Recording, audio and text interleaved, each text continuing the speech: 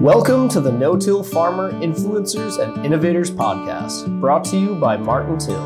I'm Mackane Vogel, Assistant Editor of No-Till Farmer. In today's episode, I sat down with Don Reicosky, retired USDA soil scientist, to talk about what truly defines conservation agriculture systems and what key pillars are necessary to be able to accurately describe a farm as one that is practicing conservation agriculture. I'm a retired soil scientist that worked with USDA Agricultural Research Service. I started out on a small farm where my father was one of the first ones to use conservation contour strips. And when I was 9 years old, I drove a tractor with a two-bottom plow, plowing those contour strips on the contour.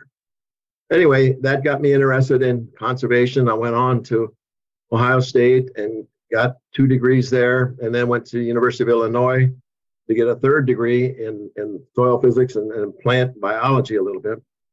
Then I took my first job with ARS at Florence, South Carolina, was there for 9 years and moved to Morris, Minnesota, and have been there for the rest of my career and the rest of my life. My only claim to fame, I think, in terms of the research is that we discovered that there was a huge burp of carbon dioxide that goes out of the soil when you plow. And I could tell you the story, perhaps when we have more time, to some of the details on that. But what we found out was that the amount of CO2 that came out of the soil was proportional to the volume of soil disturbed. And anybody that's driven a tractor with a moldboard plow, when you're plowing 10 inches deep, you're blowing a lot of diesel. So it was a double negative intensive tillage because we have the CO2 coming from the soil that results in a decrease in soil carbon, and we have the CO2 coming from the exhaust of the tractor. And so it's a double whammy when it comes to the CO2 emissions and contributing to our carbon footprint. So that got me around the world talking about no-till and carbon. And now I'm back to promoting the type of agriculture that I think fits and is required if we're going to be truly sustainable. And I call it conservation agriculture. And I like to use the word systems because we need to start thinking in systems concepts when we're working with the living soil. So in that few minutes, there's 50 years of experience. All right. Good introduction there and a good segue as well. So I think we're going to talk a lot about conservation agriculture today. And that term is something that we're hearing a little bit more often, but we also hear terms like sustainable agriculture and regenerative agriculture. So can you tell our listeners sort of what's the difference and what is your best definition for conservation agriculture? Okay. Well, I put the emphasis on conservation because I'm sort of an old timer. And conservation means to preserve and protect primarily our resources. And so when we have to understand that we have the sun, soil, water, and air as the primary resources, we have a responsibility to use them to generate our food, but we don't want to do anything to degrade them because if we run out of resources, we run out of a food supply. So my emphasis on conservation is being concerned about protecting and preserving the resource for future generations. We have to live today because I need 3 meals a day, but we have to worry about what's going to happen to future generations. And when we have finite soil resources, when we have finite water resources, we have to start managing them to be efficient, especially with an increase in global population. And now with the crazy weather conditions that we have, the climate's becoming a big factor because the climate is one of the biggest factors affecting agricultural productivity. And we have to understand how agriculture may be contributing some negative factors in that regard. So conservation agriculture is pretty important to me. So one statement that one of my colleagues uses, he says, this is Theo Friedrich from Germany. He says, conservation agriculture is the basis for sustainable farming using systems and ecological concepts. And one of the new things for me, trained in soil physics, is I'm learning to understand that the soil is a living system. It's alive, and we have to start to understand that and respect it. But we also have to understand the complexity of that ecological system. And it's beyond my pay grade level to really say that I can understand it. But if we know that it's a living system, then we will treat it differently than we do with our big equipment and heavy tractors and plows, trying to abuse and slice and dice that little critters in the soil that are so important to us. What categorizes something as conservation agriculture? Because we talk about how no-till alone isn't fully conservation agriculture. Cover crops alone is not fully conservation agriculture. So what are the sort of the pillars or the things that you need to be doing to be able to be put in that category? When we talk about conservation agriculture, it's developed based on three primary principles. And the first one is minimum soil disturbance. The second is we want continuous crop biomass cover on the soil to protect it against erosion, et cetera, et cetera. And the third is diverse rotations and cover crop mixes that enhance the biodiversity. If we're working with a living system, we need to keep that biodiversity. And we're trying to do it in nature's way. So these three principles need to be integrated and meshed in a system. And that's why I like to talk about a systems thinking, because it helps us put little segments of the big picture together so we can focus on that and get some idea of the details. And that then when we start to expand and understand that everything in nature is connected, we'll get a better understanding of how we can make management decisions to enhance our production with and do it without minimizing any damage to nature's resources. So I think another aspect of this that, to my understanding, is an important one is the carbon and how that kind of factors in. And I think carbon is another word that in the world of agriculture that has a lot of buzz around it right now, but there's also a lot of confusion in terms of, what are carbon credits? How can farmers benefit from them? But I guess the question I have for you related to conservation agriculture would be, does it matter whether we're calling this carbon sequestration or carbon storage, or what's the correct term, and how does carbon factor into conservation ag? Carbon is so important. It makes up about 18% of our body. It makes up about 45% of the plant material, but it's only anywhere from 0.5 to 5% in our soils, a very, very small amount. And it's so important to us because it's the key thing that, in the process of photosynthesis, it's captured and creates this sugar that starts the food production process that's important to us all. And so this carbon comes into the system, and when the food is harvested, it's got a certain portion of carbon in it that gives us energy so that we can carry out our life's activities. We're a living critter. We need the energy to keep operating. Well, when you look through the soil, plant, atmosphere system, carbon comes into that system through the plant. The plant puts some of it out to us in terms of that ear of corn or the grain, but some of that carbon goes into the roots to feed this living soil system. And that's the thing that does the most work for us in terms of generating nutrients to allow that ear of corn to produce and expand. But when we got that living system, just like you, when you breathe out carbon dioxide because of respiration. But you got the energy from it, and that's part of the way it's released. So it is with that living soil. They take in this carbon, they use it to release some of the nutrients and cycle them, release it in terms of getting their population expanding. But when they do that, they release carbon dioxide back to the atmosphere, and it goes in and it completes that carbon cycle. So if there's, I'm putting together another little table on the power of the plant. And the main power of that plant is able to capture that carbon and get it in a form that we as humans can use. And that is something that's very, very important to us in terms of our food security. So I've got biases about carbon. I've spent, well, better part of 40 years doing things with it, and I'll be happy to answer more specific questions on that. So if I could then move to the sequestration storage part. Yeah, please. I'm all for providing incentives for the farmers to do the right thing. And I think that there's needs to be a lot of effort in doing that. Because right now we're destroying the system faster than Mother Nature can regenerate it, if you will. And so we don't have a lot of time. The problem is I think there's misinformation in using the word sequestration.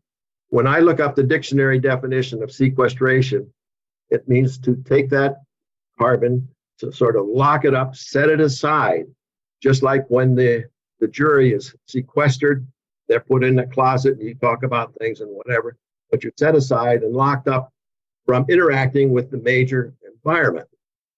And so in our agricultural system, with a living soil that's got to have a continuous supply of energy, if you lock that carbon up, that biology is going to suffer. They're going to get hungry, and they're not going to be able to perform and do the nutrient cycling that's so important to us. So the other thing is that word sequestration many times implies long-term. Now, the scientific community hasn't determined what long-term means, but that's typically was of the order of centuries. Some people talk about 1 century, and now there's a few people talking about 20 years. And one of the things that's critically important that if we're going to talk about sequestration, we have to have a finite time interval on which that carbon is accountable, because we can count our carbon credit dollars to the nearest penny, but we can't count our carbon to the nearest pound per acre, if that's what we need, because it's so complex, so dynamically variable spatially and temporally. It's just a real challenge. And so I prefer to call it carbon storage, which implies a shorter time interval. And that I think is a better way to do it. But when, as capitalists, when we want money for something, we are able to count those dollars and cents right down to the nearest penny. But in monitoring carbon, it is so variable in terms of the concentration. When we have a good 200 bushel corn crop and you go out and measure the residue that you have after harvest, and you come back the next year and measure that carbon, you have lost about 70% of it in that first year. And that's a lot of change going over. And then it sort of tails off. So there's so many challenges. There's no certification or standardization of methods. Everybody's working hard. And I sit through a 2-hour webinar yesterday explaining the complexities of this. And we're making progress, but it's not there yet. And so I think because carbon is so important in our agricultural production systems and our food security, we need to maintain good carbon management, and I'm willing to reward that. But I say it's going to be very difficult to get specific about quantitative amounts of carbon that are there because it changes slowly, and it's also so difficult to measure. We'll come back to the episode in a moment. But first, I'd like to thank our sponsor, Martin Till, for supporting today's podcast. As farmers themselves, the people at Martin Till know the frustration that unforeseen obstacles can bring, especially the weather. While no one can control drought or untimely rains, Martin Till can help equip your planter to allow for more time spent planting and less time waiting to get seed in the ground. Thank you for considering Martin Till products. And now, let's get back to the conversation.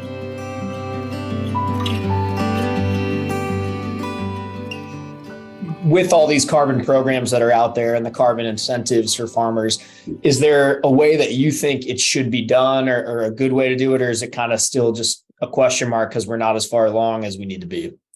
Well, I'm 82 years old and been around the horn a time or two, and things are happening so fast that I can't keep up with it. And I think that's good. There's a lot of other people that have other ideas about how it can be done, and I'm glad to see that. But eventually, we're going to have to come to some sort of agreement on which is the best method to do this, which provides the most benefit for society if society is going to help pay for it. And there's these different entities are struggling to do that. And it's good to see that that's happening because I think it's long overdue. So I'm all for the principle, but at this time I really don't know which one would be best because the information is so much is just blossoming all over the place that I can't keep up with it. The principle and concept, we need to work at it. I don't think we're there yet, and if the farmers are into it, I hope they keep an open mind and do what they need to do to maintain the environmental quality and the good carbon management. And if there's a chance to get a little extra money in terms of incentives, open their mind to it, but make sure that they read the details, understand, and dot all the I's and cross all the T's to make sure they know that what they're getting into. I'm not a legal person or a lawyer, and there's when it comes to money, we're pretty finicky about how it's managed and how it's used. So, and as a taxpayer, I'm concerned about that. But I think that if we can come together, get some good policy, that will eventually be a benefit to society. Absolutely.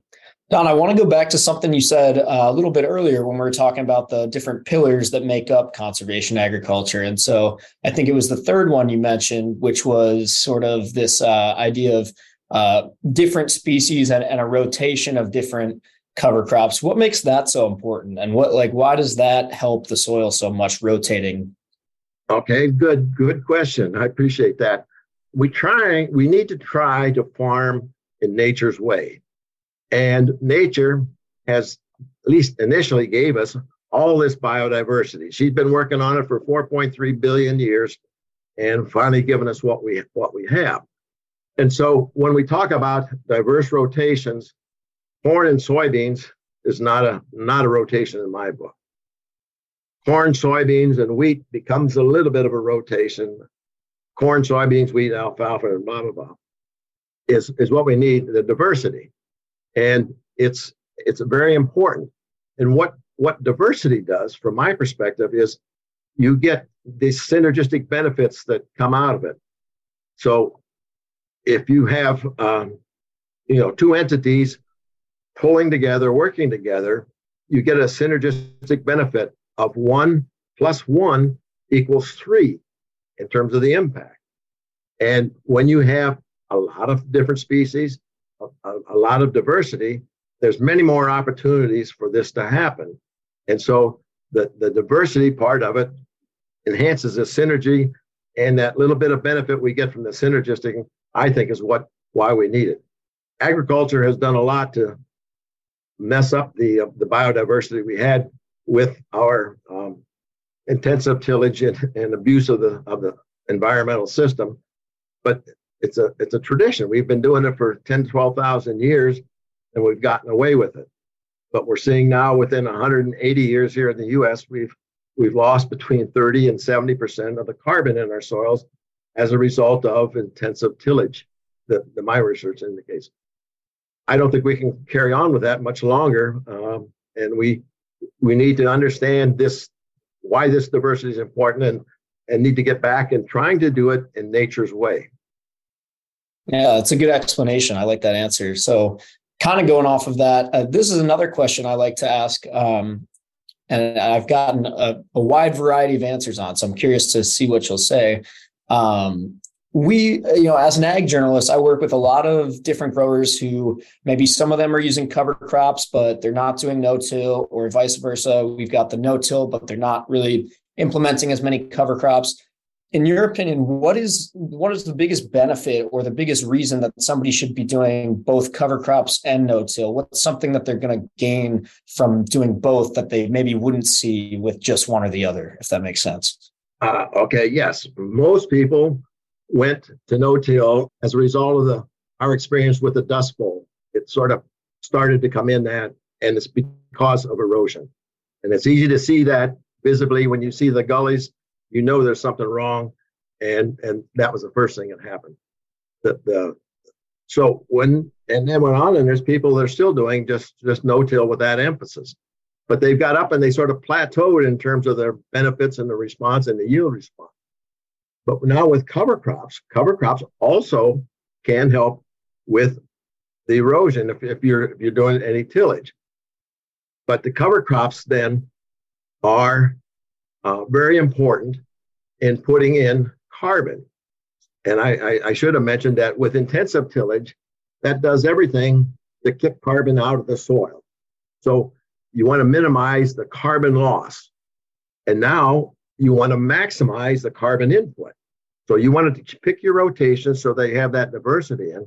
But in between those economic crops, you need to find some way to protect that soil. And while that plant is living, it's capturing carbon, putting it into the system. And so it's the synergistic benefit of not chopping up the bugs and disturbing the microbes, plus the additional carbon input, those root exudates that nurture the thing, and the earthworms that help make the holes for the infiltration. The combination of those two things is what's resulting in the benefit. So those are the first two principles of conservation agriculture. And to amplify that, the biodiversity needs to come in, because the more diverse your system is, the closer you are to working with Mother Nature. So I think another thing that might be important to talk about would be sort of like the cost efficiency of conservation agriculture, because I think that some people maybe have a stigma of whether, if they're doing their ag system a certain way, and they've got this idea that it's going to be, really costly to switch methods, or, to switch to no-till, or to do something differently than how they've been doing it. Can you speak at all in terms of, cost efficiency in conservation agriculture? Well, I thought you'd never ask. That's one of the big things. And as capitalists, that's the first thing we respond to. But if you've ever driven a 10-bottom plow with a big 400 horsepower tractor, you know how much diesel that is consuming. You know how much iron you're dragging through the soil. And so the benefits are the reduction in the input cost with conservation agriculture system. So with those three principles operating, your fossil fuel is probably cut in half for the whole operation. It decreases the amount of labor you need, because you don't have to have somebody ride that tractor. The equipment costs, in terms of not having a plow or a disc or a subsoiler or whatever other equipment you need, it reduces that. But it does increase the cost of that no-till drill. And if that's the big hang up, then that's a limitation. But it decreases the repair and maintenance cost, because you're not bulldozing tons of soil every year. It decreases the nitrogen fertilizer. If you've got some of the cover crops in, it can capture 150 pounds of nitrogen a year. And so that part of it is a little bit different. And then when you get into this operation, it decreases the pesticide cost. And in one example is that with Gabe Brown up in North Dakota, he doesn't use any pesticides anymore, and he's down to using less than 10% of the Roundup that he's done, because he's managed a system to help get the economic crops, his cattle, and the cover crops to control the weeds. And so then it enhances the water management. And with all these flash floods we're getting, agriculture is going to have to do something to suck up the water rather than let it run off and run down the Mississippi River to the Gulf of Mexico. So it can increase the water use efficiency. And so some of these numbers I get are sort of anecdotal, and this is what the farmers tell us. So the reduced input cost is one of the things that's going to make it more profitable. It's going to make it environmentally friendly, and it's going to make it more economical and sustainable for the farmer. Another thing that you've mentioned a couple times so far today is that we're kind of running out of time. And something that you and I talked about before this interview today is conservation agriculture from a global perspective, which I think is hopefully going to help get this implemented quicker. And one of the groups you mentioned to me, I think was called the CACOP. Is that right? Right. It's a community of practice for conservation agriculture. It's run by Amir Kassam from the UK, and he is one of the leaders of it. But there's a small group of key people from around the world that stay closely connected and are part of that.